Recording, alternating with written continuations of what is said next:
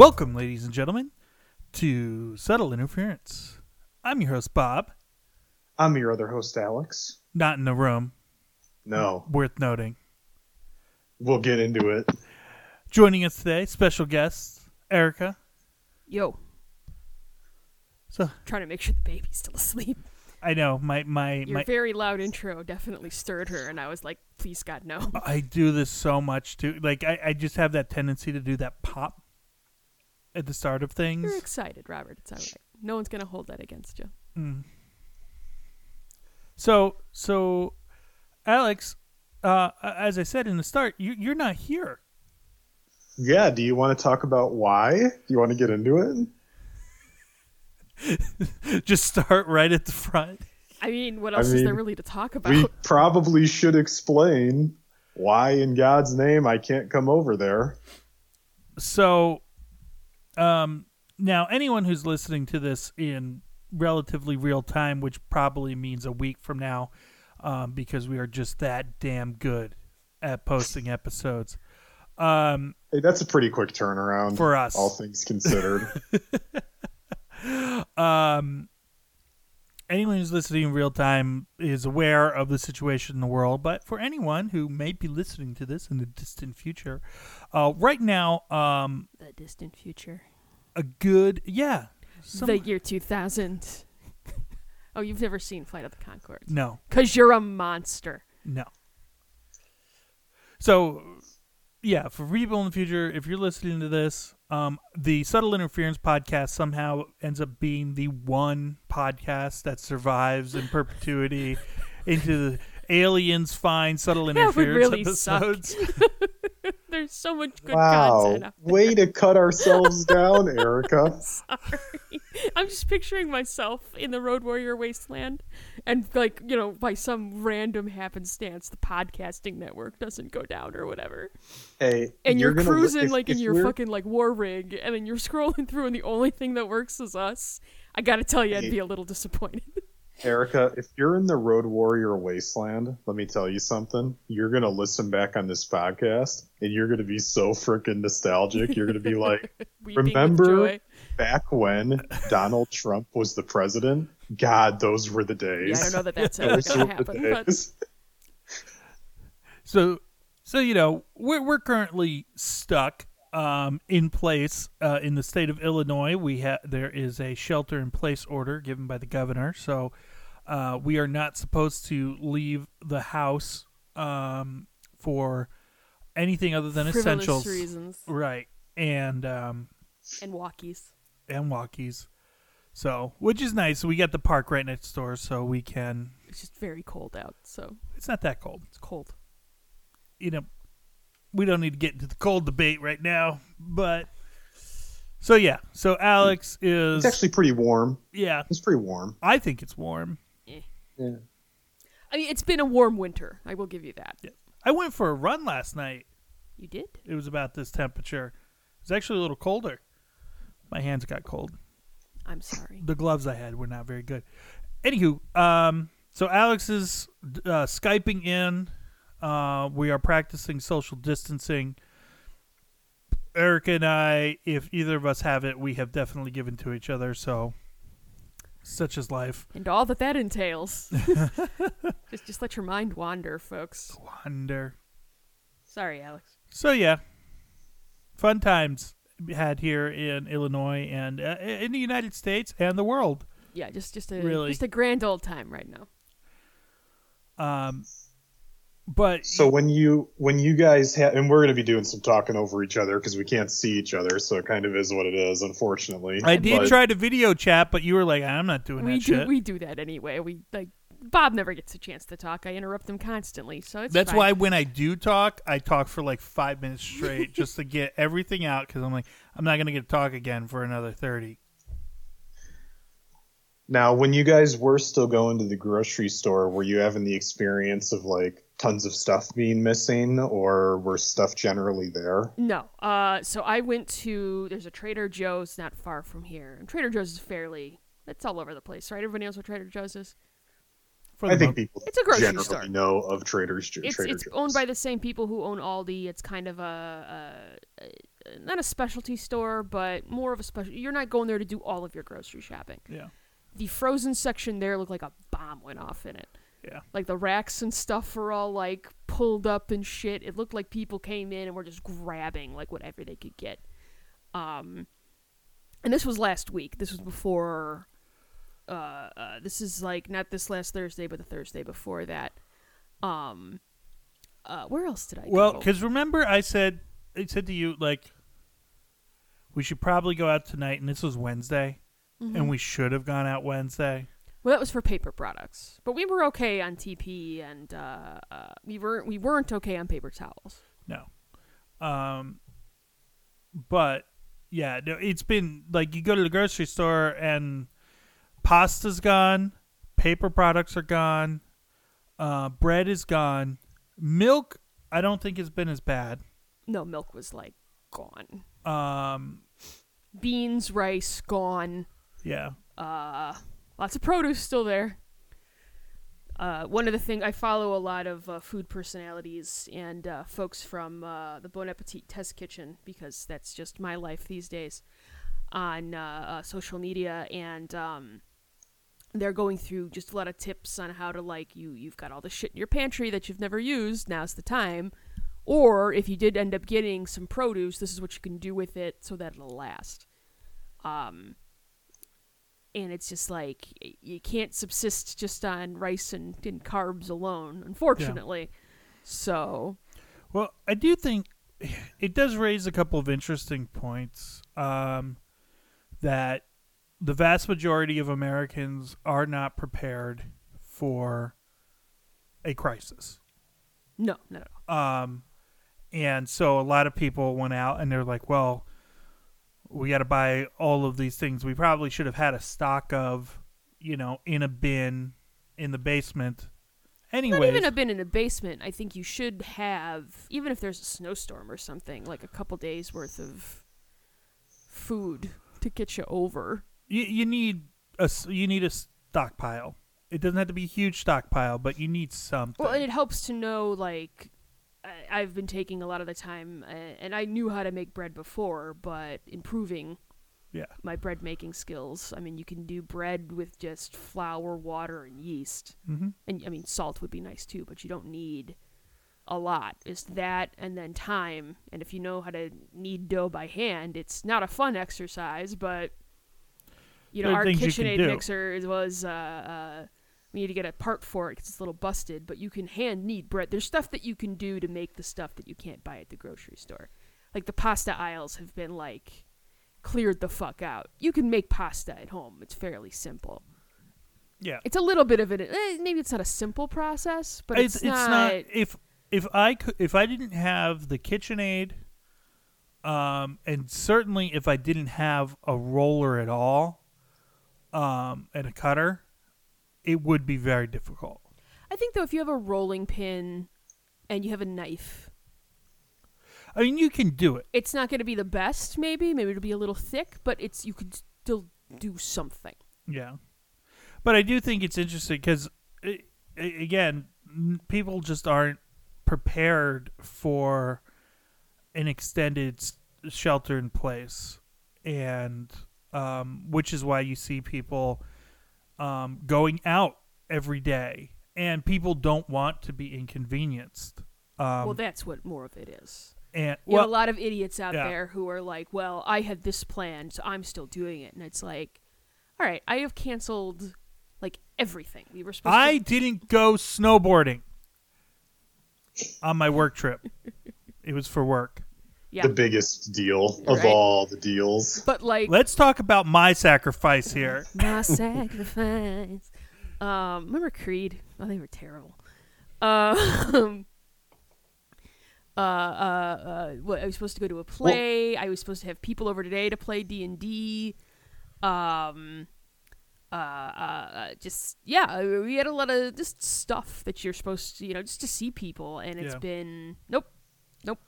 Well, and to your guys' point, that is really the key thing. It's not so much that people aren't prepared, because look, like no one, other than some doctors, no one knew this was coming to this degree, right? But I think there's two things at play. One, there's an over panic. Like, yep. I don't think for the most part stores are going to have problems keeping things in stock, except when people go there and they buy up like 500 eggs at the same time, which they shouldn't even be letting people do anyway. But well, what I've seen is they did start putting up like you're only allowed one like thing of what would you call it, water, you know, the pallet of water bottles. You can only buy like one of those. You can only buy 1 gallon of milk. Yep. Because you saw pictures of people with like an entire shopping cart full of milk. It's like, that does. I don't want to alarm you, but that doesn't keep. Right, it does go bad in a few weeks, dude. Like, and where are you gonna put it? You got that big of a fridge? And are you like Arnold? Who's drinking all this fucking milk? I mean, Jesus Christ. Just you saw a lot of stupid purchases because it was, and like if you are gonna run out of toilet paper, jump to the shower. Okay, well I do want to talk about that. So, sure. but hold on. So it's one of them is people are just panicking because they're quite frankly dumb, and two, it's what you hit on is that people do not want to be inconvenienced by anything. And the most obvious example of this form of stupidity was I had the news on the other day, and this was before the shelter at home thing, but it was basically like, hey, don't go and be grouped up with people and everything. And there were like, they had a video of 20 to 30 people at the beach hanging out. And it was like, you people are so stupid. This is actually in crazy levels of sheer stupidity. And they interviewed some of them and they were like, oh, well, you know, we're not that worried about it. Who cares? I'm 20. I'll be fine. That's not the point, dummy. Exactly. That's not the point. Well, and even still, even if you're not that, like, the point you're getting at is if enough people get it, it eventually will overwhelm the system. But the CDC came out and they said, you know, yes, we're worried. Clearly our top priority is keep making sure that the hospital system isn't overwhelmed. Flattening the curve. Right. What we've all learned. But flattening the curve. What they're saying now is, hey, dummies, like a very large percentage of the severe cases right now are people under 50. Just because you're young, it doesn't make you immortal. It doesn't make you immune either. No. It is more dangerous for people who are older who have certain pre-existing conditions. But you can get really fucking sick. And then if you go to the hospital and they don't have enough ventilators, that don't mean you're getting one. Right. I don't think people really understand where the actual like problems lie. And granted, you're 20. You're a dumb fuck. I apologize if anybody is younger and listens, but the majority of you're not thinking about other people. We were all that way when you were younger. It is what it is, fine. But I also don't think you're getting very good messaging from the federal government, who still doesn't seem to take it very seriously. Well, this is kind of something I wanted to get into here, was the lack of national leadership. Bob, the way they every single press conference, they're packed around the podium like 10 deep. Like, what? You guys are so fucking stupid. Like, you're so stupid. The optics of this are just like, you don't care. You don't give a shit. Yep. I hope you all get it and you all die. Did you see the little video clip from yesterday, I think, where Trump makes a deep state joke and there's a doctor behind him? Dr. Just Fauci? like, yeah. Just face like, palms. Yes, that is the description of what happened. Yeah. He's just that so, poor motherfucker. He's trying his best, man. Oh, He's doing whatever he can. He's trying his best. Whatever you do, listen to Dr. Fauci. Do not listen to the orange idiots. But therein lies the problem. No one takes Trump seriously at all. And so even if he was giving good advice and good direction, you would just assume he's lying, right? And the only people who do listen to him only listen to him when anyway, you know, he's saying what they want to hear. But it's if you look at the United States response, which has been frankly pathetic, for this country, which should be able to handle this, I wouldn't say without a problem. This is a big deal. Like, there was no way this was going to be easy, but we should have been able to handle it. Yep. Versus South Korea. And you have a couple things there are a couple of factors here that I think are worth discussing. And one is, in South Korea, if the government tells you to do something, you do it. But the government isn't telling us to do anything, or didn't tell us to do anything. But they are. Look, the governor says stay at home. People are still going out. I see, yeah. People don't listen to the government here. And I think that's a mix of two things. One, they don't trust the government. And two, they just don't want to be inconvenienced. We haven't, let's be honest, up through the 80s, a lot of this country was worried perpetually about being nuked to death. But by and large, this country has not dealt with a really serious crisis in which people had to on this kind of a scale. On this kind of scale for the whole country. Right. Where people have to actually make sacrifices since World War II. Because there's been crises. You had Katrina, you had 9/11. There's been shit. Yeah. Just not on the level of which this... It affects the whole country. And the crises that we have been tangible. Mm-hmm. As much as you can talk about how the poor response from the federal government to Katrina... Which you could talk about for a long time. You can see tangible things going wrong in New Orleans. You could see the flooding. You can see dead bodies floating through Bourbon Street. Like, that's tangible. Well, they kept most of that off the TV because they didn't want you to worry. But this is hard for people to wrap their heads around. It's like, how many people do you know who have gotten coronavirus? And they keep saying, the fatality rate is like 1.4 to 3%, somewhere in that range. People don't think it's a big deal. But, the CDC is saying, like, they expect 60 to 70% of the country to get it at some point. 2% of 60 to 7. That's a lot of people. That's a ton of people. Yep. It's like 2 million. Well, and I read a stat today. I can't remember the exact stat, so I'll just go ahead and spread around some misinformation as well. That's a time-honored American tradition, Alex, so you go right ahead. Sure.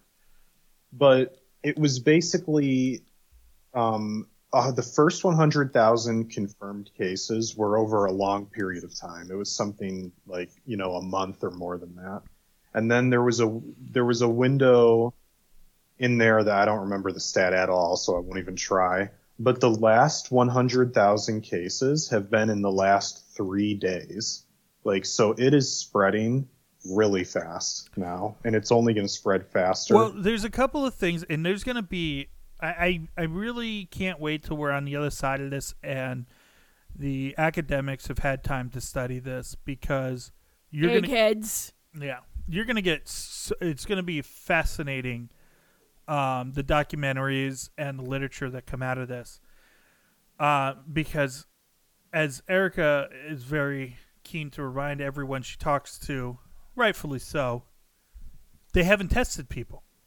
I do say that to pretty much everybody that I've spoken to during this. But you see a lot of that too on... Again, I've been on Instagram entirely too much and Twitter entirely too much during this stuff. But you see people saying I have flu symptoms. I'm, just hanging out at my house. I called the CDC. They said if you're not severely sick, just stay home. Don't bother. There's a lot of people not getting tested. We're never going to know how many people actually had this. Right. Yeah. And, well, that was for us, turns out we had a secondary exposure. Someone who we interacted with someone who tested positive for it. So we called our doctor, and our doctor said, well, you're probably fine. The risk is low. And, you know, if the test had been available, they probably would have said, yeah, come get tested, just to be sure. But the test isn't available, right. And they need to triage them. Right. And, you know, I'm not mad at the doctors about that, but I am mad at the federal government for not preparing. Especially when you hear that they were briefed about this back in January. Yep. And a few senators' decision, upon hearing that information, was to go and dump stock. Yep. Where are the guillotines? If there was any sort of accountability at all those people would be removed. But nothing will happen. No. Nope. Well, and what I mean, that's like the definition of insider trading. Well, that's what Martha Stewart went to jail for. But here's the thing, and this is what I got this from someone I know who's a lawyer. It would be insider trading if, like, it was their company, or you know, but because of the fact that they're senators and it wasn't about a specific company or something, like, technically what they did is legal. It shouldn't be. You shouldn't be allowed to own stock if you sit in the Congress. You shouldn't. Your sole source of income should be your paycheck from the United States. You should not be allowed to, because you get way too much information and it's just not fair. Yeah. The one thing that I genuinely hope comes of all of this, and I know it won't because this country is garbage, is that people finally wake the fuck up and realize just how fucked we are. Just on a day-to-day basis. How there's these rich motherfuckers who do not give any kind of a rat's ass about you, yep, while you're scraping and dying out here to provide for your family. And they have it all, and you've got nothing, and there's really no reason for that. Well, and that's, so what's interesting about this is, you know, people are being they're being told they can't go to work. And, you know, I get it. For a lot of these people, that is a huge problem. Look at the restaurant industry. It's going to be obliterated by this. Devastated. Like, I think I read somewhere like 7 million people unemployed in like the snap of a finger. Yep. Well, and that's the other thing you got to talk about, because it's like you get so many people, I'm getting up on my soapbox now, who are like, oh, the burger flipper at McDonald's. Fuck, we were talking about this the other day. Yeah. Fuck them. Why should they make $15 an hour? I only makes X amount. You're underpaid too, dumb fuck. Like, just because somebody works at Jewel or cleans, you know, hotels for a living, like they're the housekeeper, that does not invalidate their work because it's, I think you see it as if the job is menial. It comes down to two things. One, people should be treated with dignity regardless of their station, right? Yes, is a burger flipper at McDonald's a lower value position than a doctor at a hospital? Sure. Yes. I'm not saying he should be paid like a doctor in a hospital, No, though. but that doesn't mean that they're useless, that they're worthless. Like, you should be paid a living wage. Two, look, why are they panicking in Congress trying to get these checks out to everybody? Because if these people don't have money to spend, the people in power won't get any money. Because they rely on people spending money. Yeah, it's weird. That's how the economy works. From what I'm told, Bob. I know it's a lot of... I can't keep track of all the comings and goings, but if you don't have money to spend... So, you know, it's like all these things are quote-unquote non-essential, but it's pretty essential for these people to have enough money to put back into the economy. And let's not even get started talking about how these people's health care is tied to their jobs. If they had it at all working at a restaurant. Well, we could attack this from so many different angles, but to what you were talking about a moment ago, I saw a little Twitter exchange, as you know, people go to say dumb shit, between... That is what that website is exclusively for. Pretty much. Between Braun Strowman, WWE wrestler, and Evil Uno, AEW wrestler. And pretty much it started with Evil Uno was saying, you know, if you can, try to support your indie wrestlers because they're going to be struggling, you know, buy merch or whatever. And Braun Strowman had to chime in with some sort of thing like, you know, why are we trying to help people who don't have jobs or could be doing more for work and this type of thing. Yeah, I saw that. And I thought the most interesting point of the whole thing was David Starr, who's been trying to unionize wrestlers forever to, complete failure because people are dumb. And he basically said, like, no matter what you guys think of Braun Strowman, and he's being paid a lot of money, he's underpaid, just like we're all underpaid. And that's the key part for all of this, is essentially everyone in almost every field is underpaid. Oh, yeah, criminally so. Relative to their value. Yep. Mm-hmm. I did get a chance to, we figured out a way to watch AEW now. So I did see this week's episode. I thought it was really good. I heard it was good for all things considered. And see, what you guys are talking about when it comes to restaurants, I think one of the problems I'm seeing is restaurants aren't adapting fast enough to what happened. I mean, they're doing, a lot of the restaurants are doing pickup. Mm-hmm. But to me, if you're, like, let's say you're any sort of restaurant in Illinois, I don't care if you're a big restaurant, a small business, whatever, they should be all going to delivery, because a lot of people aren't going to want to leave their houses to go pick up, our favorite food, Hooters. And rather than depending on, delivery through whatever app you might use, to me, Hooters should be trying to go straight to people.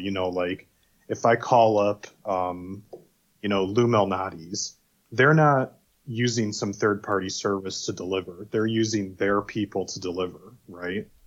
And that's the same thing something like Hooters should be doing. Like, you have all these waitresses who are essentially out of a job at the moment. Why not tell them, hey, we need X number of delivery drivers each day.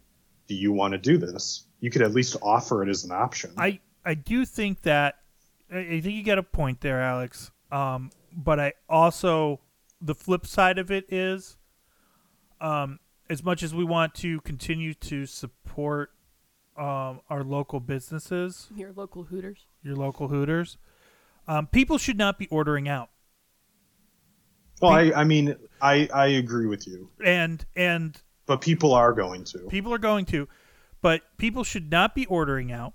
These waitresses and these delivery drivers should be staying at home. And because this is a national crisis, they should be taken care of in some way, shape, or form. Hey, that sounds like that sounds like socialism, Robert. Because you know what, they're forced to go in, like, because they've lost all their income. So Hooters says, all right, we'll do delivery.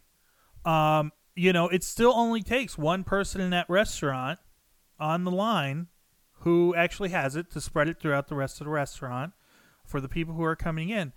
Look at what numerous articles have come out in the last few days of delivery drivers who are terrified of getting sick, but Amazon's calling them in. Amazon's hiring like crazy. And all the press is, oh, look, they're creating jobs. The wealthiest nation on the planet should be able to address a crisis. And yes, it is going to have a lasting impact.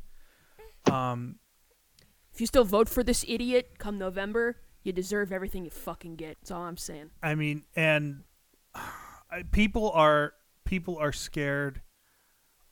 People are looking for leadership. And the people who aren't should be fined and potentially jailed if they don't follow those orders. And that's the thing. Infringing on my freedom. South Korea, Singapore, they both had huge potential for this going off the rails in those countries, but they didn't, because people, one, they followed it because they had good leadership, and they knew that there would be consequences if they went against the government. And now, you don't want your population to live in fear the whole time. Don't you? But a little bit of fear, especially amongst white people. White people have no fear of the government. They're just like, we can get away with anything we want. So, well, I did read hence that all in the idiots Illinois, on spring break.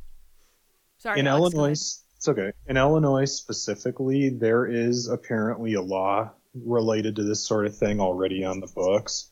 And if you say you have the virus and you go out of and they tell you, stay home, don't do anything, don't go anywhere, try not to spread it around, and you go out when you're not supposed to, that actually is a Class A misdemeanor. As it should be. But you got to enforce it too. And the problem we have in this country is there's going to be, if the problem any society has is if enough people don't follow the rule has no meaning and you can't enforce it. So like if 20 million people just say, we're not following the quarantine, you can't go arrest 20 million people. It's not feasible. Right. I mean, well, I've already heard, the Illinois governor Pritzker, he's already said, we're saying shelter at home, but we can't reasonably enforce this. Yeah. Because but that's the problem. The government should not be in that weak of a position to not be able to enforce that. Well, and also, is it slightly inconvenient? Does it suck to have to sit in your house for 2 weeks? Yeah, but it's toward the greater good of something. Suck it the fuck up. Look at China. China is... You're saying it incorrectly. It's called China. China's already reopening stores. Like, they're on the tail end of the... I mean, they're going to be dealing, as with every country, you're going to be dealing with this, they're saying, for like 18 months or so. Oh, yeah.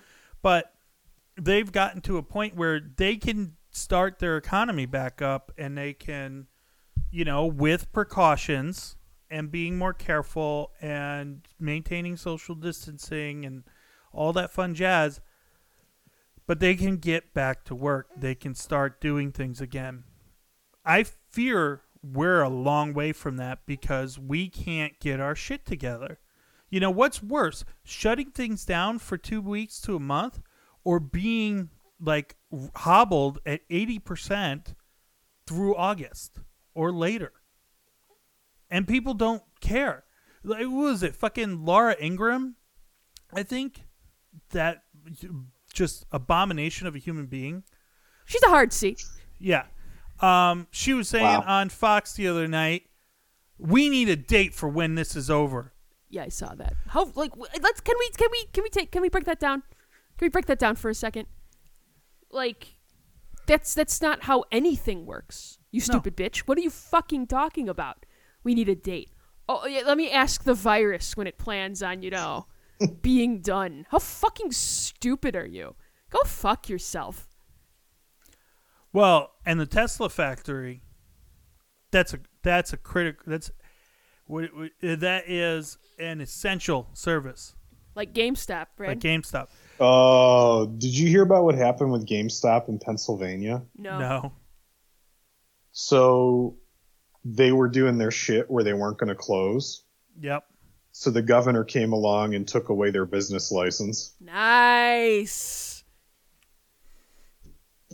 Well, and that's the thing. And those executives should be jailed. The same as Elon Musk. He should be jailed for not closing the Tesla plant in Alameda. But Bob, he's an innovator. Well, that's just it. He's way too rich. We can't do that to him. And they're terrified of him picking up and going somewhere else. But these people should be jailed, and they're not. But to something I want to get to, and this is kind of tied into what Erica was saying before, if this does not make the general public realize how powerful they are, that you could just say, I'm not going to go out to eat. I'm not going to buy shit I shouldn't be buying. That could topple our economy and the rich fucks who don't give a shit about you. We are much more powerful than they want you to know. Yep. And this is proof of that. Everyone knows this, though. It's just no, they don't, though, Alex. I think people do, but they don't have any self-control or they're dumb. I think that those are two very valid points. I don't think they're mutually exclusive, but yeah. Yeah. I mean, I'll tie it into video games. We've been joking around forever. What started the fucking DLC craze on video games? Horse armor on Skyrim. Fucking horse armor. That's what started all of it. Seriously. People paid $2.50 or whatever it was for what was essentially a recoloring of a skin. Worth every penny. And it wasn't like a small amount of people. It was millions of idiots. Well, and there's honestly there's nothing wrong with buying something that you want and that you have the means to buy. And right. Since I've been home, because when Izzy was born, we decided it would be best if I stayed home to, be with her instead of putting her into daycare. It was something that we are fortunate enough to be able to do. But, okay, I can't buy every dumb little, fandom thing that I want to buy anymore. We have to have a conversation about it. Are we good with this? Or you have to have the conversation with yourself. Is this something that I need? Yep. Do I need this right now? Mm-hmm. No. All right, throw it on a wish list, and, maybe in the future you can get it, right. But you definitely don't need it right now. Yep. And there is Alex, to your point, a part where the population just needs to be smarter. But this is one of those things one of the things I've been seeing online a lot are people saying, why should we be bailing out people who haven't, saved up and didn't put a rainy day fund? Ooh. A lot of people can't. And that is what people do not understand, Alex. Folks do not make enough money. People are living paycheck to paycheck. To put any money away. Yeah. Well, and there's also not only that, but this is not a rainy day situation. This is a national crisis. It's hard to plan. Even people who are well off are going to have trouble getting through this if they can't go to work. I'm fortunate enough to work somewhere where I can work remotely, Right. But if you're a truck driver, you're a restaurant worker, or even a lot of people in IT who are network engineers, you need to be with your hardware in order to do that job. Mm-hmm. These are people who are not going to be able to, work remotely, and you're either and they may still have to go in to keep the lights going so other people like me can work remotely.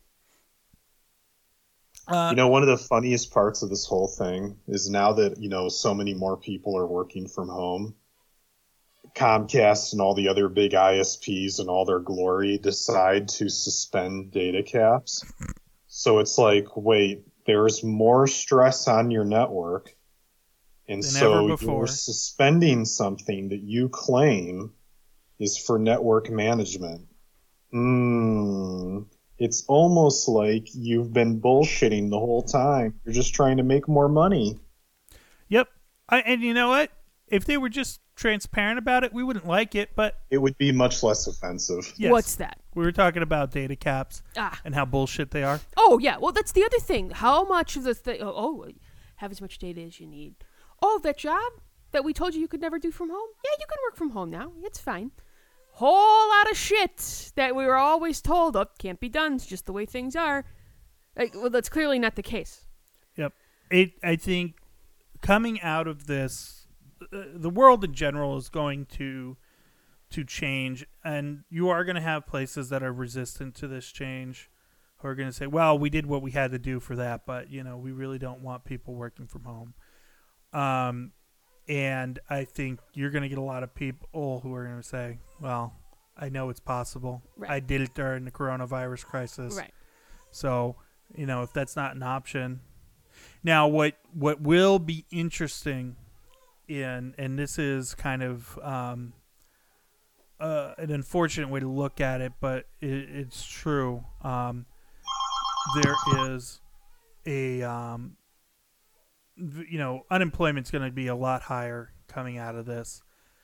Going into this crisis, unemployment was very low. It was very difficult to hire people. So people making demands could generally get them. In some instances, sure. Well, in a lot of instances, if you have experience and skill, going into this in the job market, back at the end of 2019, you had a lot of negotiating power if you know how to use it, which a lot of people don't.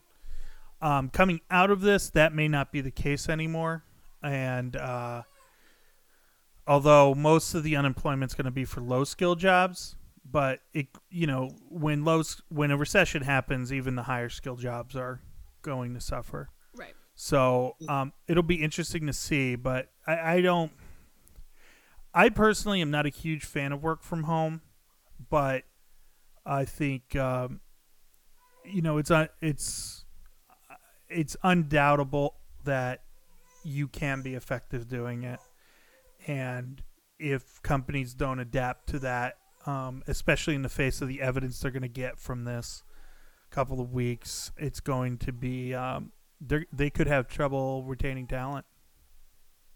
Well, and to what you were talking about, if we take your job as an example, I know you don't like working from home, but if I was your company, if I was running your company, I would be very interested right now to see, if we do have all the staff working from home that we are able to for the next, let's say, 3 months, let's pretend it lasts.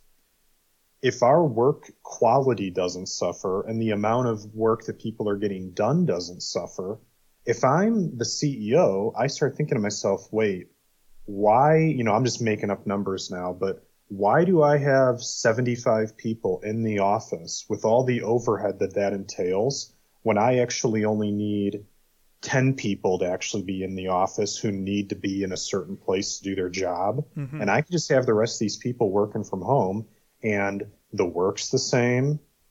And really, in a lot of ways, people's quality of life is going to be better because they don't have to deal with all the hassle of getting to the job. Yeah. Well, and office space is expensive. That's what I mean. That's what I'm talking about with all the overhead. Exactly. I think, though, the big argument against it is that there is a lot lost in remote work that is interpersonal, that I don't think anyone has a really good answer to when being remote. Like, when you're in an office, if I walk by the VP's office and I talk to him for a few minutes, just about anything, that's building a relationship that's good for me, my career.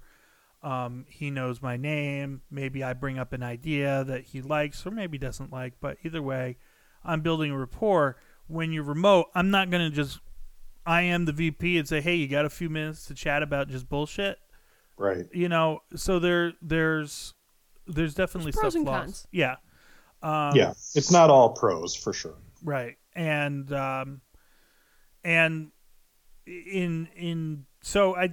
a tough thing.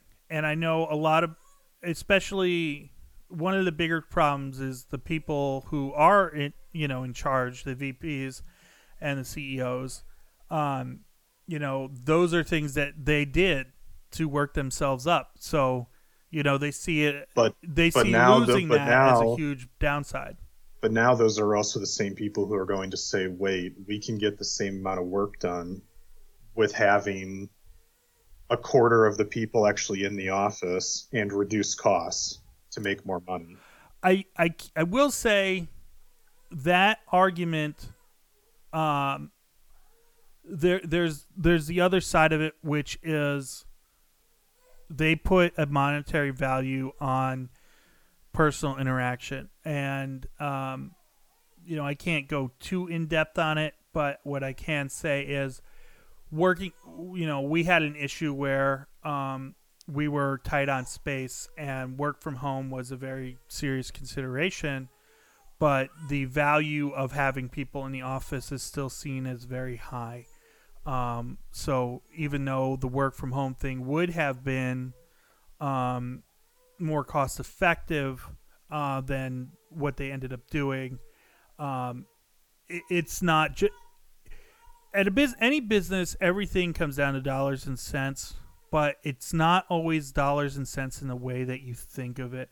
I've had so many conversations with VPs where the way they end up looking at it is very different than how you thought. And, you come into a conversation with a VP, and a lot of people, and I've done this too, their immediate thought is, oh, I've got to show them how it's going to cost less. And that is not, they're always interested in the price, but that is not value add is a big thing too. Right. So it's like, it's complicated. But the cool thing, if we want to look at, there are some silver linings to this whole situation. For one, I get to be home and spend a lot more time with Izzy. That's been really nice. Mm-hmm.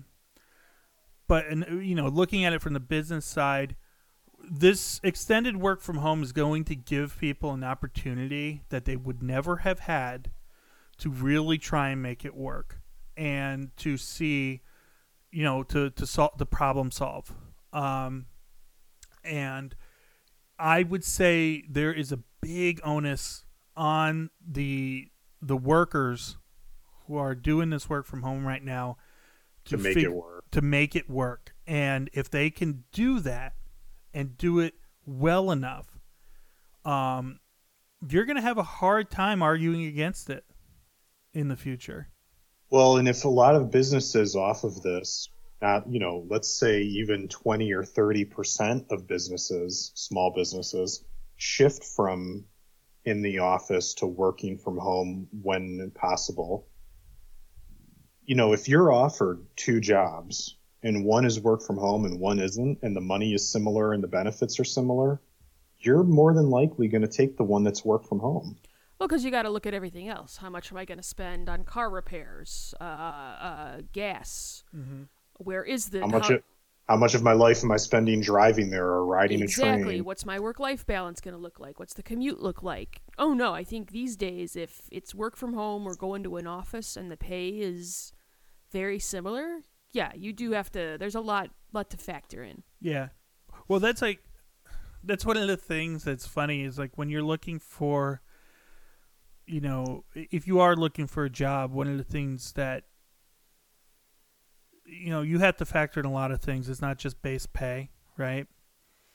And work from home is getting increasingly a bigger chunk of that pie.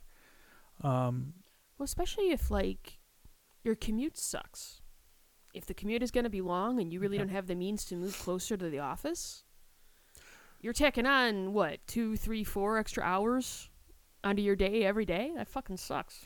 Well, and that, I think, brings up an interesting point, which is the way work from home is viewed right now, I think, by and large, is like, this is a nice thing we let employees do sometimes when they can, versus this is a legitimate, work arrangement that is acceptable. And,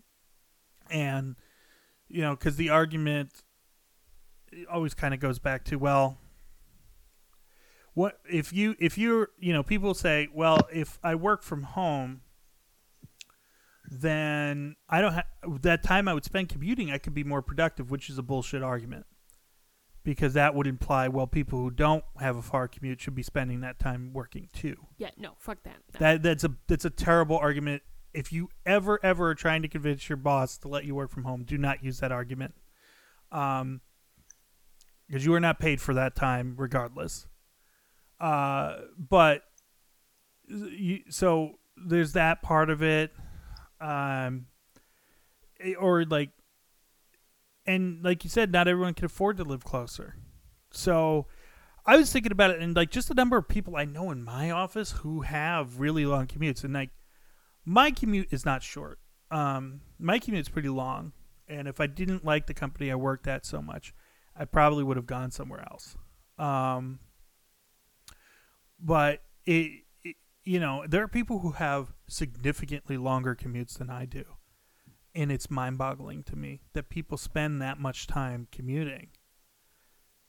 And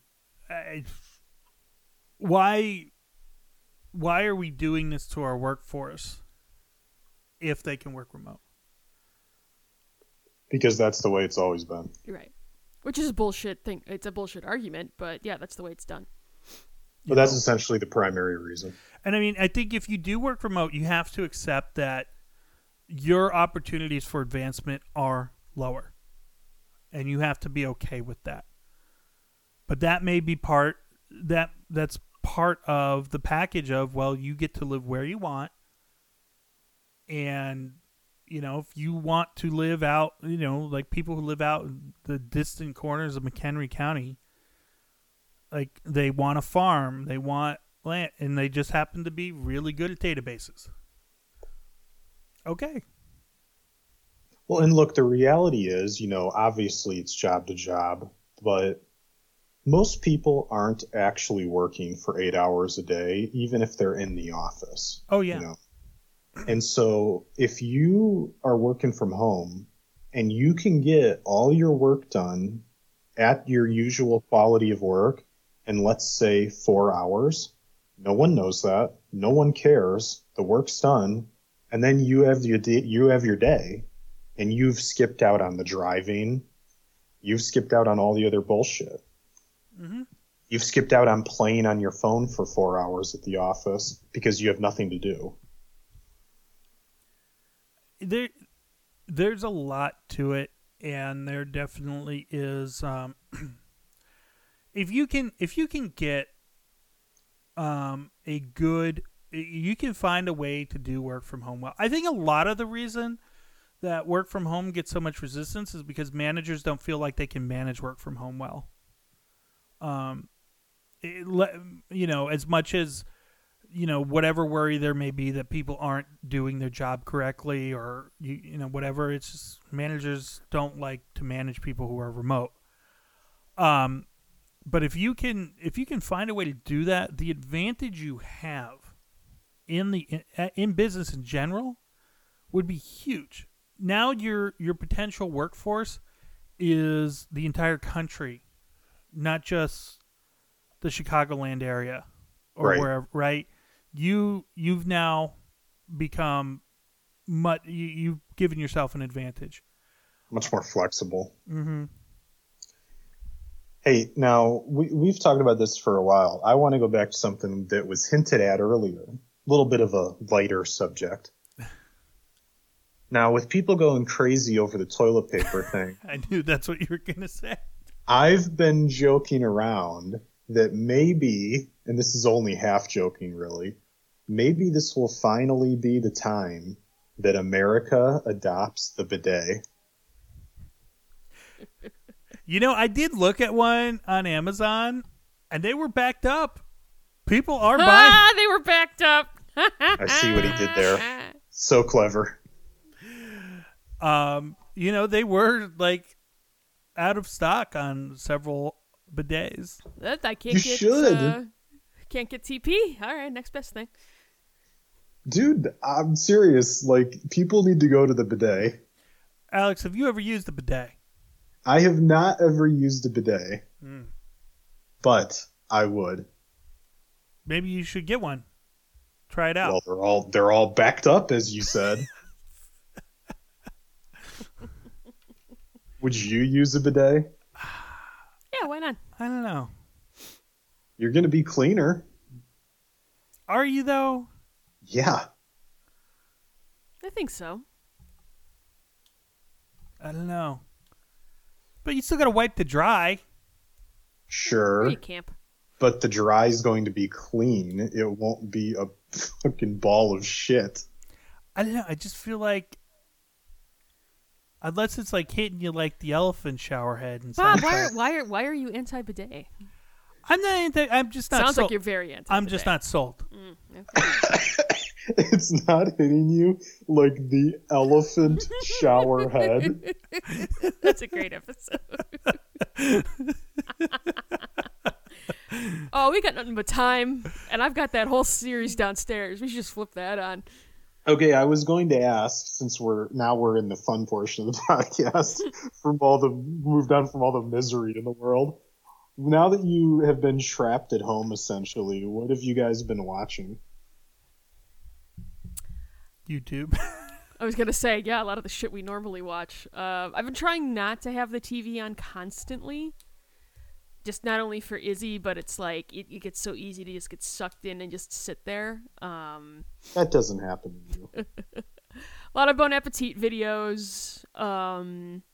We did watch Knives Out last weekend, which I really liked. I downloaded Left 4 Dead 2 the other day and was fucking around on that a little bit. It was very cathartic to be able to shoot people in the face. And Bob actually got on the laptop. We were playing a little 2-player. Alex, you should have seen this setup. It was a little janky, but it was fucking funny. So janky. And she's upstairs.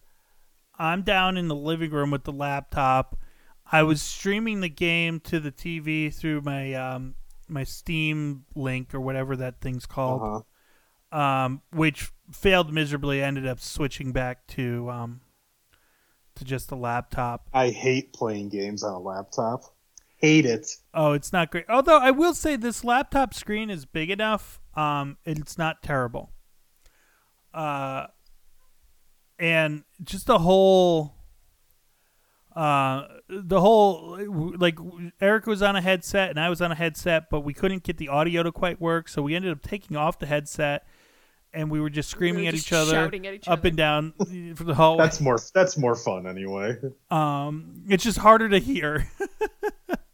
No, it was a good time, but I didn't realize that you don't need the dongle to connect. If you have a later gen Xbox One controller, you don't need the dongle in order to Bluetooth.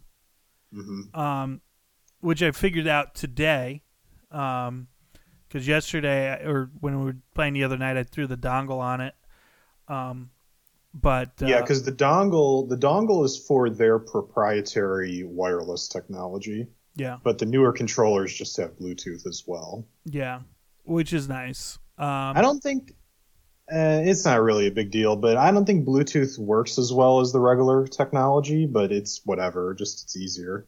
Well, today I was trying that out, and I downloaded a couple games to the laptop that are generally lower weight because God knows this thing is not built for gaming. Right.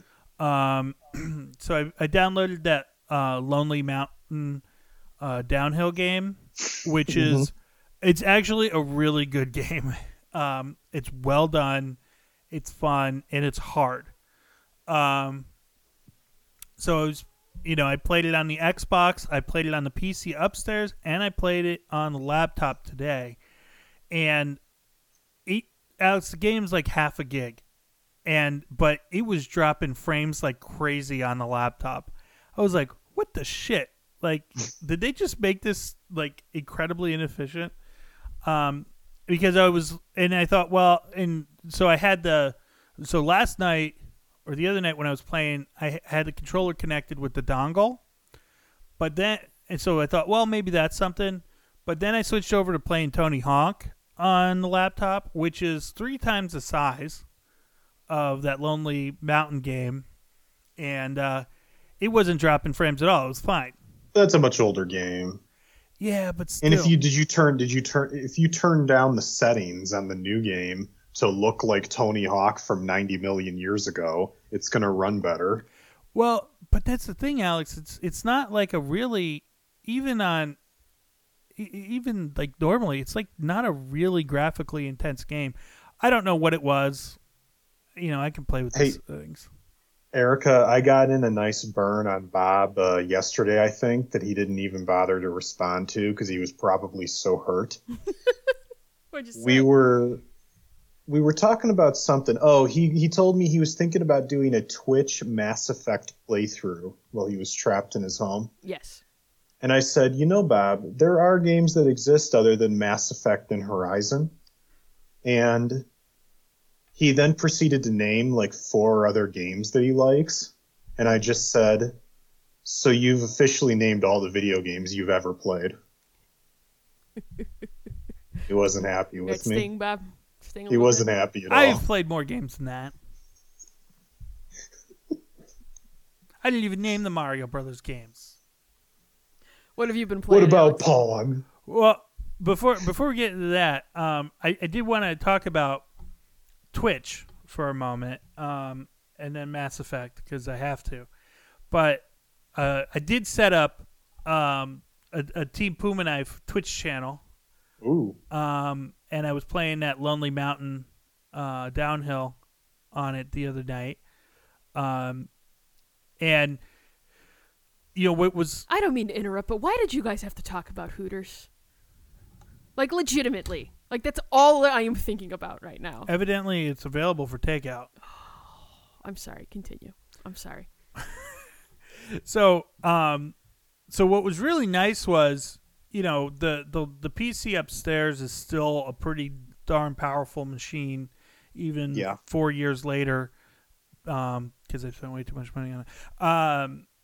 And it was really nice to be able to have with the two monitors, my game on one and then the Twitch stuff on the other monitor. Mm-hmm. It was You're actually like a pro streamer. Yeah, I mean it was pretty legit for what it was.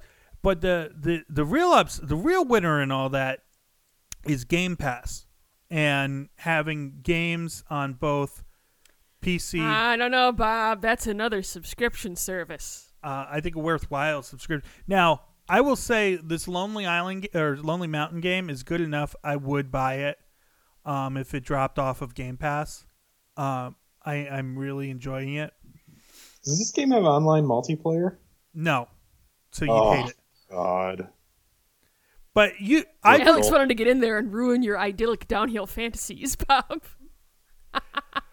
I think you should it's a small download, Alex. It's a fun game. You should give it a try. I got a question. Yeah. How come Erica hasn't given the Final Fantasy VII demo a try yet? Because I have an infant and I have not had a chance to. Oh, you had time to play Left 4 Dead 2. I needed to shoot some people in the face, Alex. You had time to play your happen. favorite game ever. It needed to happen. You should have seen how much time we put into getting it up and working. Hey, I had it up and working fine. It was everybody else around me that could your not get the shit big to hassle work. over there is the setup. The No. setup is always... Alex, I was upstairs. I had the Xbox controller in, and it was fine. I was able to play just fine. I was trying to play with a friend of mine, and they took like an hour and a half to eventually just give up and not play. I was playing fine. And then you came in, and you got your stuff fairly set up pretty quickly. Yeah. We didn't have to fuck around with that too much. No, I did. I was a little annoyed I had to buy the game a second time. Oh, did you? Yeah. Oh, you didn't tell me that. Well, no, because you really wanted to play, and I didn't want to bother you. What a sweet husband I have. But so if you share games with people on Steam, that family share, you can't play it at the same time, right? Right. Which is horseshit. Steam. It's no Xbox game sharing. So, but anyways, to Twitch again. So I was sitting here and I was like, if there's any game that would be fun for me to do on Twitch, it would be Mass Effect because I could talk the entire time through it because I know the game inside and out. I can provide commentary. This could be your chance to finally play as the woman. What? Don't you usually play as the guy? No, we don't allow that in this house. No. I thought Bob was one of those idiots. I apologize. No. I did play as male Shep for my first playthrough, and then somebody, it was probably one of the two of you, were like, "What are you doing? Play as Fem Shep," and I was like, "Okay," and I went in and I was like, "Oh." I don't understand how you even got through 5 minutes of that dude's dialogue readings. It's so bad. Because I was like, okay, I usually go, if I was a woman option, I play through as the woman. I got in. It's not. I got in for like 5 minutes. I don't think it's as bad as you guys say it is. Oh my God, it's yes so it bad. is. It's But- so bad. So But bad. Jennifer Hale is obviously light years above this guy. Bob, I would contend that whoever that dork is that did Male Shepherd. This is our life. Hear like a baby screaming in the background or something? I'm gonna drop off. You guys go ahead. I'm gonna go take care of her.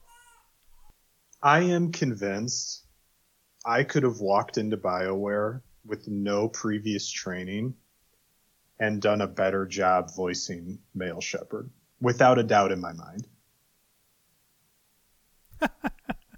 Well, I think it was that guy was He's so robotic. He was like somebody's friend or something. Right, yeah. He was so robotic. It was so stilted. And then they go and hire like one of the best female voice actresses in the world. It didn't make any sense. Yeah. It was like, okay, why not just go low quality on both ends at this point? Yeah.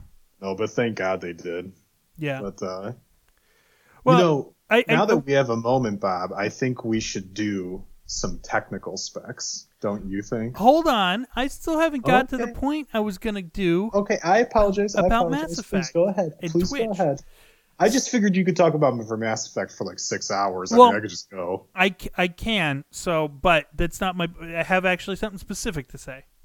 Okay. Which is, so I was looking at it. I was like, it might be a good time to throw a Twitch stream up, just because everyone's at home and. Because we're just trying to create content for Team Puma Knife and whatever. The people. And so I was like, well, Mass Effect would be good. So I was looking at it, and I could do it direct off of the console, but I really kind of like doing I like doing it on the PC because you get just like much more granular control. And it probably looks better on the PC. Yeah. And like you can like throw your logo up. I don't know if you can do that on the console or overlay. Well, you'd have to use the PC. You could feed the console into the PC. Yeah. Which I can do, but it's kind of a pain in the ass. Another hassle. It's another layer. So I was like, well, let me just see like how much the Mass Effect bundle is. And it was $30. And $30 for those 3 games is actually a pretty good price, but I'm like, going back to what we were saying earlier, I don't really need to spend the money. I kind of kept it in the back of my mind, but what like absolutely sealed it for me as not being an option was that it doesn't include the DLC. That's so dumb. How do you put a package game, like a bundle together that doesn't have the DLC? You know what's crazy is you think about a company like Capcom, and they've done this amazing remake of Resident Evil 2, and they're about to release what'll end up probably being an amazing remake of Resident Evil 3. And if nothing else, we're talking about games with just spectacular graphics, know. And EA can't even be bothered to do a re-release of the Mass Effect series with even just like a higher resolution and a higher frame rate version of the exact same game. Like, people would be throwing money at the fucking TV if you told them they could have Mass Effect 1, 2, and 3 in 1080p 60 FPS, you know. Yeah. But we can't even do that because EA is they can't do anything over there that anyone wants. So I would argue for Mass Effect 2 and Mass Effect 3, you would basically just reskin it. For Mass Effect 1, I would argue to make some changes to the game. Not just a reskin, but right. We could sit here and we could talk about what we would change or what we wouldn't. But I'm saying from even an EA perspective, they've done nothing. I mean, think about this. What are all the game companies love doing re-releases, right? Because it's easy money. Yep. And we've now gone essentially an entire generation, and they didn't even re-release Mass Effect. Yeah. That's crazy. Yep. I'm actually shocked by the amount of restraint that's on display. Yeah. It makes it so mind-boggling to me that they haven't, and it's not something that's like being talked about, because it's just, and I know I'm not the only like big Mass Effect homer out there. Like, there are people who love Mass Effect way more than even I do. I love Mass Effect just as much as you do. I'm just like slightly more in control of my love.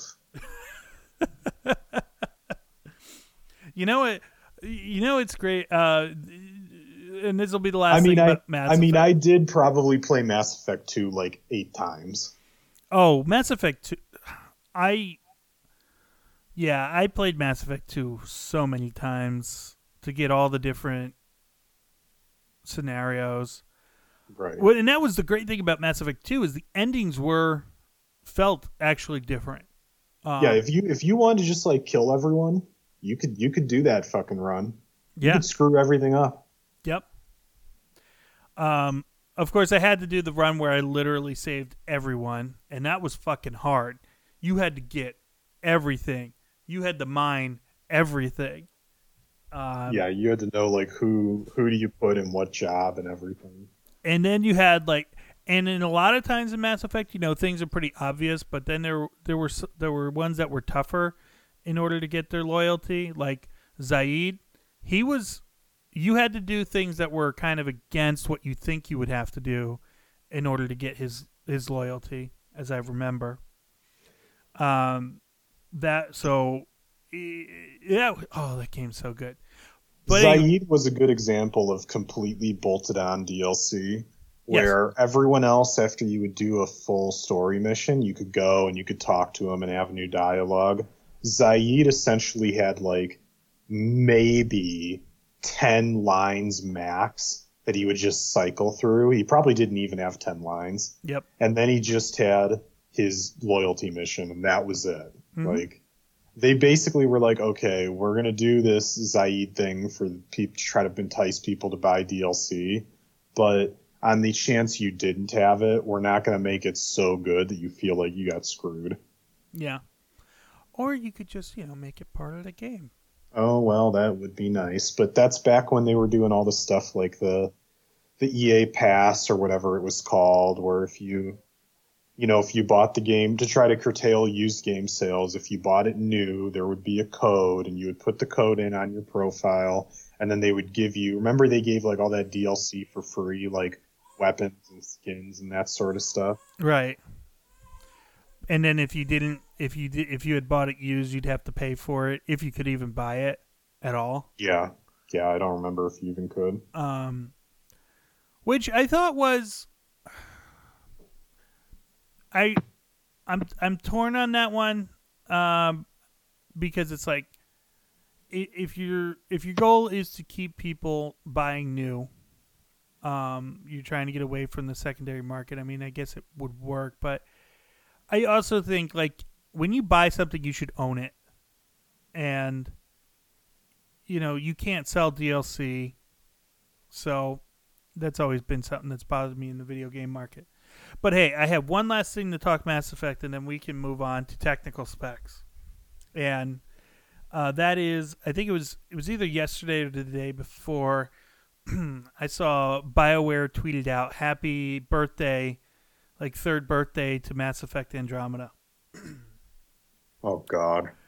And I don't know why they would do that. Why would they want to remind anyone that game even exists? The replies to that tweet were just a desolate wasteland of the worst of humanity. Because it's like, if you don't like something, why do people feel the need to like jump on and say this sucked, or whatever it's gonna be? Like, how EA knows it sucked? It's because people didn't buy the game. Yeah. And they didn't buy DLC. That was definitely the dead giveaway. You don't need to like go on and just be negative for the sake of being negative. But then, I feel I do kind of understand those people a little bit, because then you have the other side of it. It was just like, this game was massively underrated, and it was just all the trolls who said it sucked, and da-da-da-da. And then, so if you're sitting there and you read that, you're like, no, this game was actually bad, and you feel like you want to defend your position. Now, granted, I have no, I never played it, because everything I read was it's a fine game, but it's not great. And at that particular point in my life, it's pretty mediocre. Yeah, I didn't have time for a mediocre game. I probably played like a good 10 to 15 hours before I gave up, and I just couldn't do it anymore. Well, and that's really telling. Like, if you're given, I like to finish things. You're right. Unlike me. It was not good. The characters weren't interesting. The graphics were bad. The gameplay wasn't that much fun. It didn't have anything going for it. And they had this whole thing, like, you would always go to a planet and you'd have to like go around the planet on the vehicle, the ground vehicle. And it was better than it was in, say, Mass Effect 1, but it still wasn't fun. Right. And it just wasn't a good game. And I tried. I put a good 10 to 15 hours in, I would say. And I fucking tried, and it wasn't fun. And the worst thing I always hate when you hear people say stuff like, I always remember with Fallout 3, someone told me once, they were like, well, you got to keep going because it gets really good after you're about 10 hours in. It's like, I don't want to spend 10 hours of playing trash to get to the fun part. And people do that with TV shows too. Oh, well, if you get past season 1, and it's like, I'm not going to spend that time. Why are people spending that time? It just doesn't make any sense to me. Final Fantasy 13. Someone told me 24 hours in it gets good. And I told them to go fuck themselves. So if you couldn't hear that, Erica just pointed out that Final Fantasy 13, somebody told her if you get 24 hours in, that's when it starts to get good. And that's just a ludicrous amount of time. Full day of your life playing dog shit. So, yeah, and it's like, but it's, it's just, while I had no interest in buying the game, I feel like me not buying the game was enough of me making my point that I was not impressed. I can understand it a little more if you bought the game and you found it to be bad. Like, the only thing you can do is bitch about it online because you can't return games. But I don't know. Yeah, I kind of knew going into it I wasn't going to be particularly good. But my hope was, because the multiplayer was actually really good in Mass Effect 3, that I thought, oh, well, at least the multiplayer will probably be good, right? Because that's where they're going to make their money off people. And so if you can make the multiplayer good, you can get people to buy the packs or whatever they were selling, right.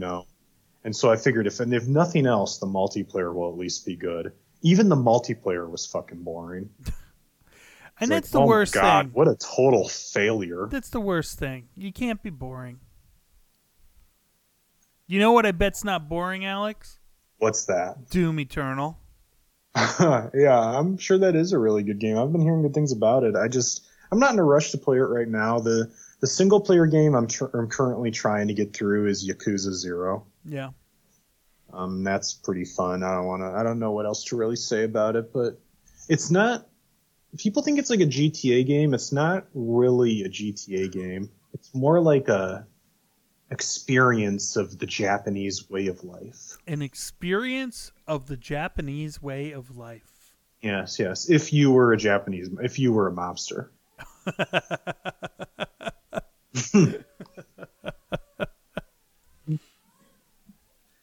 Oh, maybe I'll. You said it's on Game Pass, right?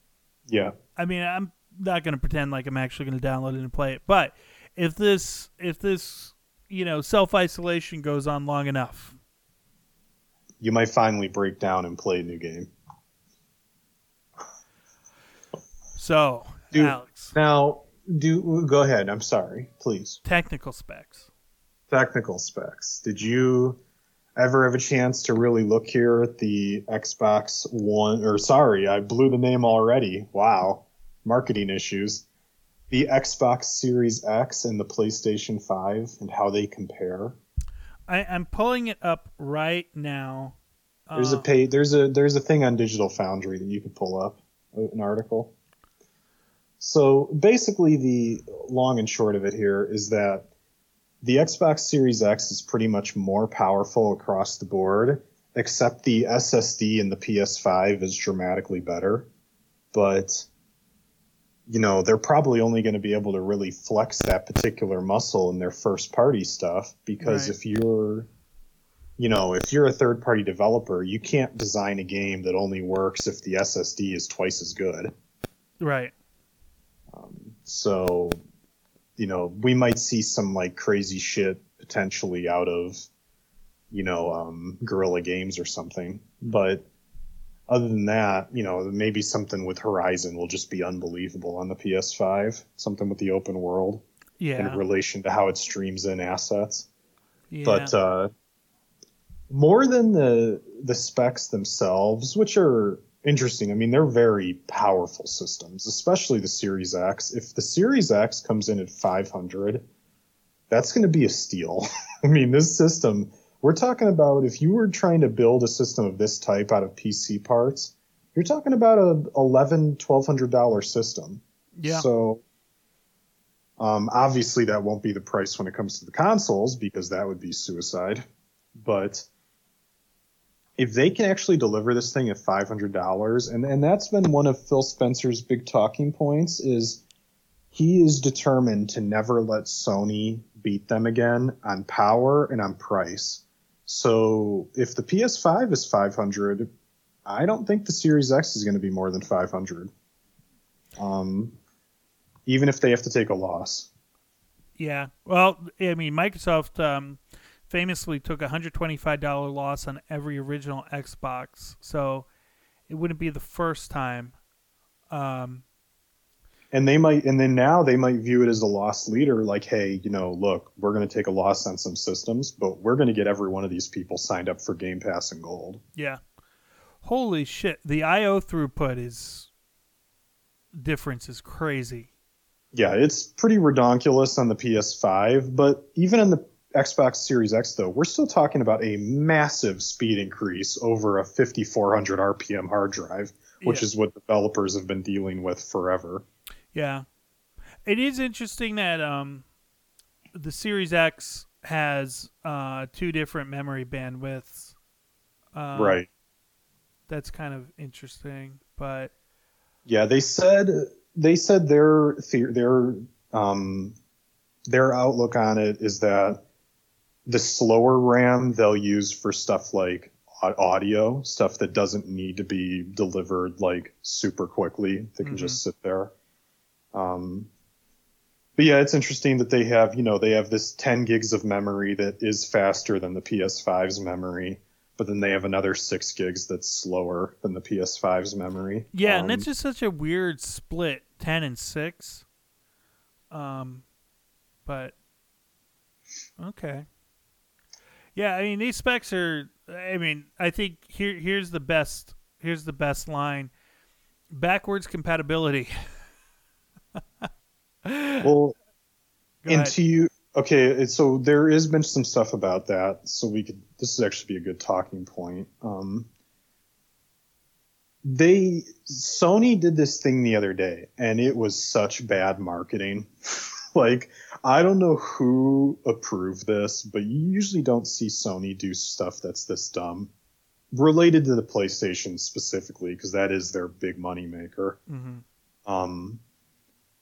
So, the Game Developers Conference got canceled. And I think what they essentially decided to do was, Mark Cerny, the lead guy on the system, we're going to, instead of having him talk in front of a bunch of developers, we're just going to stream it on YouTube. Which, is fine, but I think they needed to do a better job of maybe setting expectations and telling people like, hey, look, he's just going to talk about the specs of the system. It's going to be fucking technical. It's going to be boring, you know? And instead, I feel like they kind of hyped it up a little bit for a day. Mm-hmm. And then he walked out there and proceeded to bore everyone to tears about what's actually some pretty exciting stuff. But just, it's like Mark Cerny's got one of those voices. I can't even pretend to do it, but he's very dry and monotone and speaks in a certain slow cadence. And he's one of those people that you can tell it's like you're fucking talking to a genius, but he's explaining things to you and you're like, dude, this is so over my head. Yeah. like I know you know what you're talking about, but I don't have a fucking clue what you're talking about.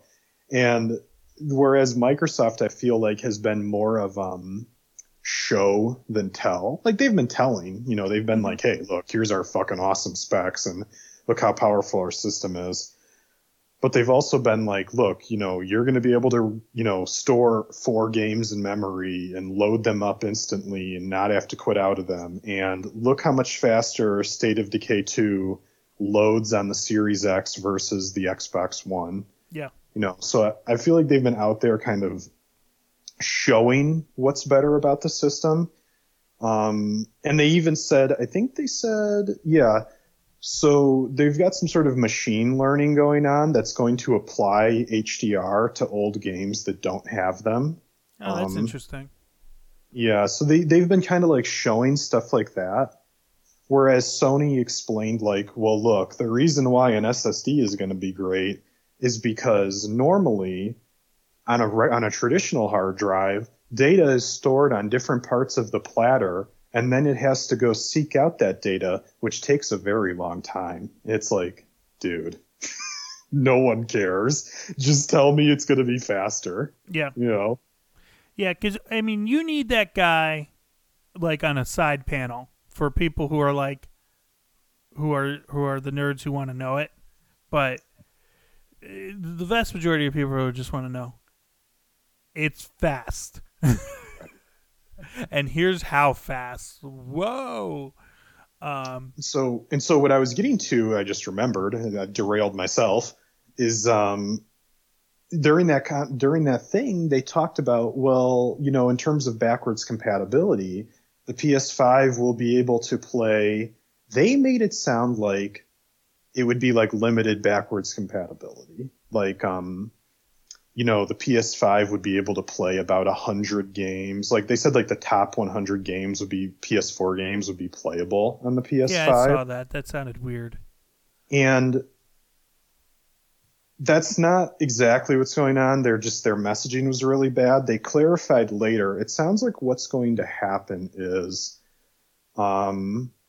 the PS5 will be able to play like most, if not all, PS4 games in what they're calling this legacy mode, which is essentially down throttling the system to, you know, just replicate a PS4 rather than trying to improve the games in any way. And then there will be certain games which will run in this boost mode, I think, which is where they'll do the stuff that Microsoft is doing of like, okay, we're going to, you know, 4x the resolution or something like that, or increase the frame rate on games that can support it. Yeah. Whereas Microsoft is more going with no, we're going to improve every game across the board because we've built out this great emulator. Yeah. You know? Well, I think you're bonkers in 2020 to release a system that doesn't have backwards compatibility. Because Microsoft did it with the X, or the One, rather, it's almost like if you don't do it, you're going to be at a huge competitive disadvantage. And it makes sense. Like, I understand back, you know, in a different time, that if you had backwards compatibility, the publishers don't like it because, you know, that's a potential that they could sell you a copy of the game for the new system. Todd Howard really wants you to buy Skyrim again. Oh, yeah. Todd Howard, times. when he hears about backwards compatibility, he probably starts cutting himself. He just gets so mad. He has to let out the pain somehow, Bob. Skyrim's got to be the most ported game of all time, right? What about Resident Evil 4? I was thinking about that too. RE4, Erica? That's close. They've both been ported a shitload. Can I play either of them on my phone yet? RE4, I'm pretty sure you could play on your phone. I'm pretty sure you can. It won't be a fun experience. There's actually a mobile version of Skyrim too. I bet you I could play it on my phone through Stadia. But yeah, I mean, to your point, this is like such a great selling point of the Series X of, hey, you don't have to leave your shit behind. You're just going to log on to your profile, and everything that currently works on the Xbox One, so all the backwards compatible 360 and original Xbox games, and all your Xbox One games are just going to work on the Series X. And not only are they going to work, but they're all going to be better. Well, and that's the thing, because I mean, like, some of the 360 backwards compatible games did run a little chunky. Like, if now you're moving up to yet, another higher tier of hardware, maybe even that 360 chunkiness goes away. And, right. Depending on how it's architected, maybe, games built for the One don't even need to run in an emulator necessarily. They just need, like a small piece of software for hardware acceleration or something like that. They might be running, I don't know, but yeah, I don't. Because that's the thing. I'm assuming they're all running in the emulator, but I don't know. Yeah, but that was the big problem Sony had is for the PlayStation 3, they went insane and put in that stupid cell architecture, which at the time probably made a lot of sense and gave them some advantages. But, in, years later, you can see some of the disadvantage. But, if I would be so much, like, I don't like having 50 boxes under my TV. Yes, I could go and play my PlayStation 3. I could. I never will because I don't want to. I would just rather have the one box that's hooked up. I don't even like having an Xbox and a PlayStation because it just complicates things. It makes things more expensive. I don't think I'm going to get the PS5 this time around.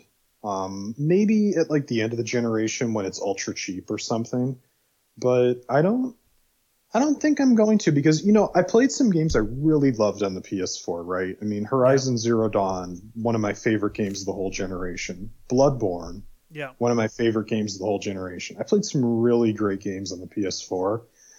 But I also kind of don't mind waiting to play those games. Yeah. And especially now, if like say, 3 years later, whatever it's going to be, their exclusives are going to start coming to PC.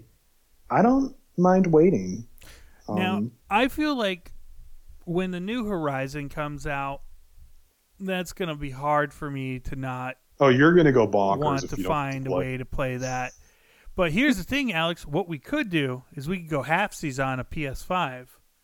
Share it. Share it. Because you're never gonna play that online.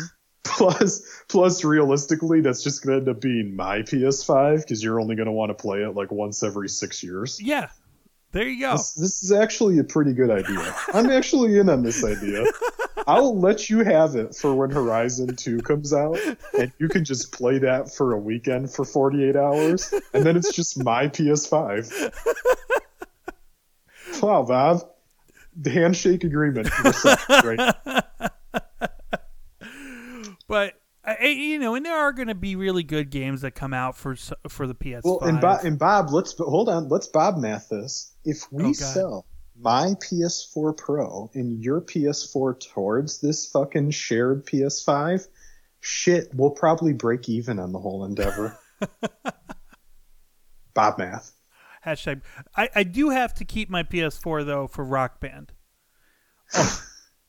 But because it was I was playing that the other night, but I haven't. I thought it might be fun for Izzy for me to be playing that because I could sing along with it to her and whatever, and she kind of enjoyed it. But I haven't booted that up in forever. So of course there was the countless updates that needed to happen, and then I actually started playing one of the songs, and I released my fingers, and the keys just stayed stuck down. And I'm like, that's disgusting. Oh, what? Oh, come on. The one guitar just doesn't work anymore. It won't connect to the dongle. It was like, okay, this stuff's getting a little long in the tooth here. Hey, Bob, did you know that if you take like a regular computer keyboard, you can throw it in the dishwasher, do a cold cycle with no soap, and get your keyboard really clean as long as you let it dry out? It'd be totally fine. I've heard this. I'm hesitant to do it, but I've heard this. I mean, you got to be okay with not having your keyboard for a week, assuming hopefully you have another keyboard or something. I can't tell you how many keyboards I have upstairs. So you're good.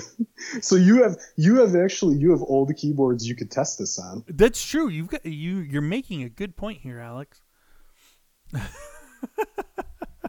I had one more thing about Rock Band because it pissed me off. So I am a huge Foo Fighters fan. And so I've had every Foo Fighters song that you could get for a Rock Band since it was available. And I was logging on, and when I was playing the other night, I usually will play a few songs, and then I'll play Everlong later because you need to warm up to Everlong. It's not like a really difficult guitar song on Rock Band, but it's hard enough. You need to warm up to it. So I played a few songs, and then I go to look for Everlong.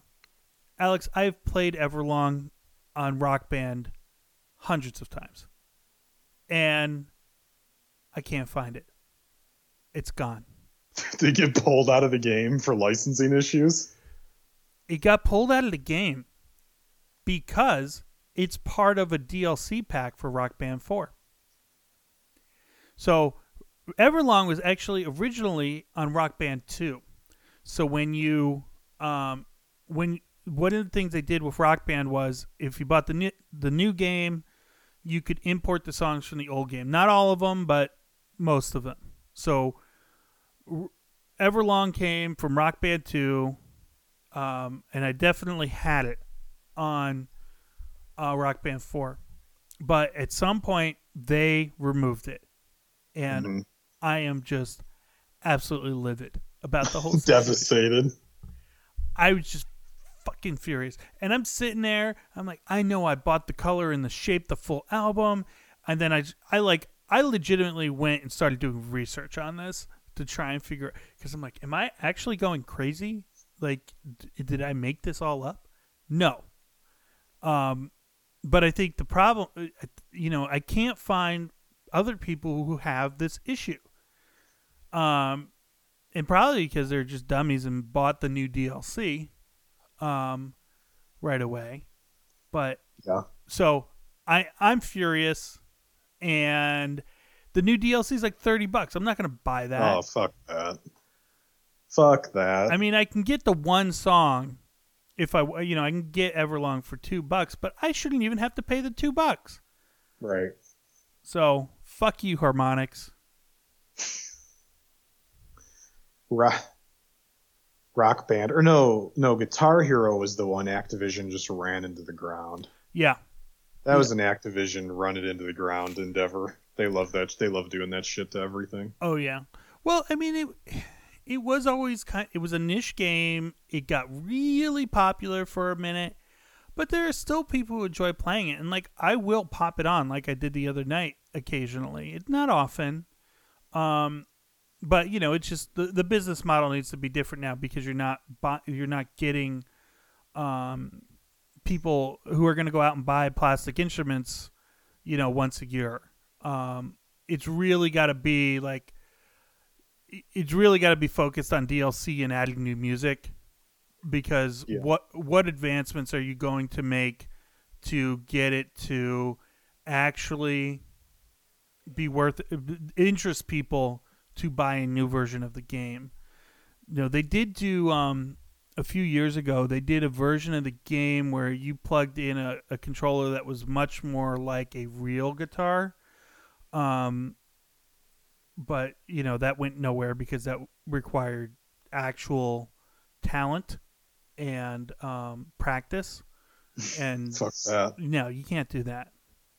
So now this will be interesting because right now you're talking about, you know, maybe you need to keep your PS4 to keep Rock Band working. Yeah. And this is where Microsoft right now has done a great job of messaging, because it's like, hey, your Xbox One accessories are going to keep working with the Series X. So if you have a headset, you have a controller, you have a peripheral, whatever works with the Xbox One is going to work on the Series X. And to this point, Sony has not said anything about this. So you don't know what is or isn't going to work from the PS4 to the PS5. Yeah. So Microsoft has been doing a really good job of making you feel like, hey, I'm being rewarded for being in this ecosystem rather than being punished. Oh, yeah. You know, it kind of makes me wonder how Microsoft is getting away with it. Because, you know, the peripheral makers got to be pissed. Because they would love the opportunity to resell you a bunch of things you already have. Yeah, they would literally resell you the same headset, but with a new driver in it. Yeah. Or not even a new driver, just a little piece of software that says, yeah, it'll work on the Xbox One X. Like, it didn't even need anything. But the Xbox Series X, Bob. The Xbox Series X. This is hard. The sex. The sex box. We're just gonna say sex because that's easier. The Series X. God, Microsoft, could you? They've done so much right. They haven't done everything perfectly. They've done so much right. Could they just do the name right? Oh man. Did you ever watch the video of the YouTuber putting the Series X together? No. Oh, it's actually pretty cool the way the internals are all set up. Yeah. It's pretty cool. So an interesting thing, and I know I've brought this up on the podcast in the past, but I'm going to bring it up again. We've never done that before. No, never. Going into the next generation, you know, there's a very good chance, depending on where we are at the end of the year, you know, we might not buy the Series X. I think we'd probably lean towards not, purely because, like we said early in this podcast, you know, we're just trying to watch our money. But you never know. We don't know where we're going to be. But what the fact that you'll be able to plop it in place and just have it work and like transfer everything over, that's a huge upgrade. Like, that's a big selling point. And the what's funny about the whole thing is, like, I'm in the Xbox ecosystem now. I have Game Pass for another year and a half already paid for, and Xbox Live. I get on the party with you guys and chat with you guys. And even though I don't usually play Overwatch because, you know, being miserable isn't appealing to me. How dare you? You know, it's still nice to be on the chat and talk with y'all. So it's like, at this point, I'm in an ecosystem. It would take a lot for me to move. And what it all really comes back to is the PS4 Pro did not have a 4K Blu-ray player. The PS4 Pro had a 4K Blu-ray player, I undoubtedly would have bought that instead of the Xbox One X. And Sony had it's their license. Yeah, it's their technology. So, and I don't know how many people fit into that bucket like me. I mean, probably not that many, but I do think it's funny that Sony has now lost out on a good portion of cash, for me at least, all because they were too cheap to put the 4K Blu-ray player into PS4 Pro. Well, you have anything else? I feel like we've been going for a good long while. The recorder's saying an hour 52, but there's a good amount that needs to be cut out of this episode. We're not going to be editing out 20 to 30 minutes. What are you talking about? Well, we lost Erica probably, 45 minutes ago? So she would have been bored to tears anyway with this discussion, so it's okay. But, we were going to talk about AEW, but, Erica's over there now. Womp womp. Oh, wait, no, we do have to talk about something real quick about AEW. The fuck was Cody thinking with that neck tattoo? I don't think he was thinking. There's no way he was. There's a picture from the day he got the tattoo, and I think it's when they first, he was looking at it in a mirror or something, and you could see the look in that man's eyes, and it was a look of disappointment. And he knew he had made a mistake, but you can't admit you've made a mistake once you go all in like that. No, you can't. Like, that's something, like, if you're going to get a neck tattoo, like, you got to have that, like, painted on first, and you got to walk around and be like, yeah, I'm happy with this. Let's go ahead and... Well, when people first saw it, they thought it was, like, a temporary tattoo. And there was like, no, it's real. What? His wife does not sound happy. I mean, why would she be? It's so bad. I just, in general, I'm almost without exception not a fan of any tattoo that you can see when you're wearing clothing. Like, it's just, I mean, I'm not a tattoo guy in general, but if you're wearing a collared shirt to like a business meeting and your tattoos are showing, you got problems. Like, I'm looking at it now and like looking at a picture of it. It's like looking into the sun. It's like, what were you thinking? I don't know. Hey, I mean, do what you want. I can't argue with anything the guy's doing. It's all been working for him lately, so it's probably going to work somehow. It's like Vince McMahon. The ratings go down, money goes up. It's because he's got the Dusty tattoo on his pec. Yeah, but he doesn't have like a lot of other tattoos, so. Subtle Interference, the episode where Bob carefully inspects Cody Rhodes' body. This episode has changed. This has gone way off the rails. But, no, it's... Subtle Interference, Bob's fetishes. Up next. It's just, like, how are you ever going to... Like, how could you look at him and like, not, like... It's like... the person who has a weird deformity, and like you don't want to look because it's rude, but you can't not. Stop. It's like, although I did appreciate Jericho calling him out. He's got that stupid neck tattoo.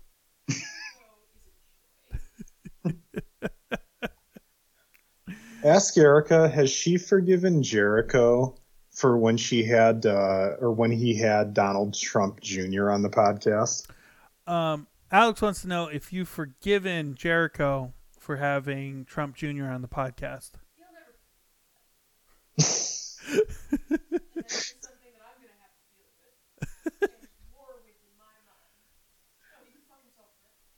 Yeah. I don't know if you heard that, but I heard it. We heard it. Yeah, it was yeah. All right. Well, that's all I got. Well, the audio quality on this probably isn't going to be spectacular, but I think it's good enough that we could maybe finally do the challenge episode we've been teasing forever with my cousin. We absolutely have to, and my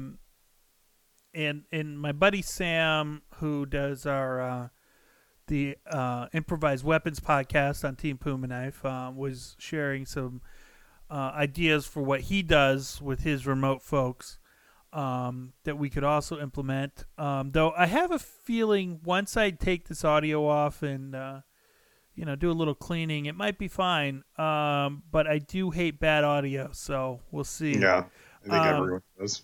Either way, I am looking forward to the challenge, and I would love to get your cousin on to chat about it. And I really hope, it doesn't end up with like all of the greats eliminated in the first in the first 3 episodes.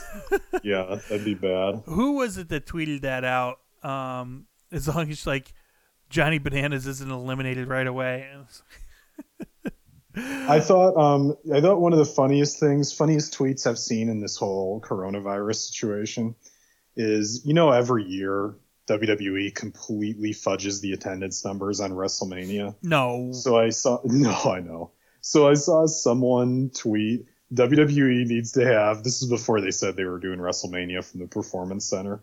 He said WWE needs to have WrestleMania in an empty stadium and then claim 100,000 people were there. No. When they claim 100,000 people were at the Performance Center, that'll be even better. That would be great. It's just part of the show, folks.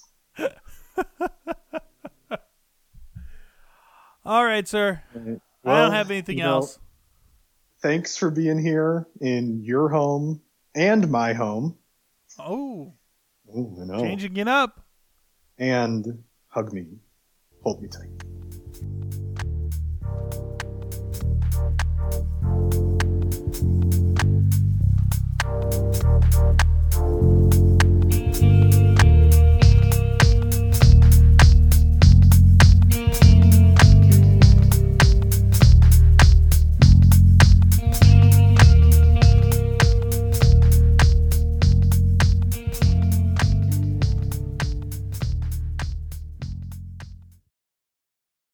This has been a Puma Knife production.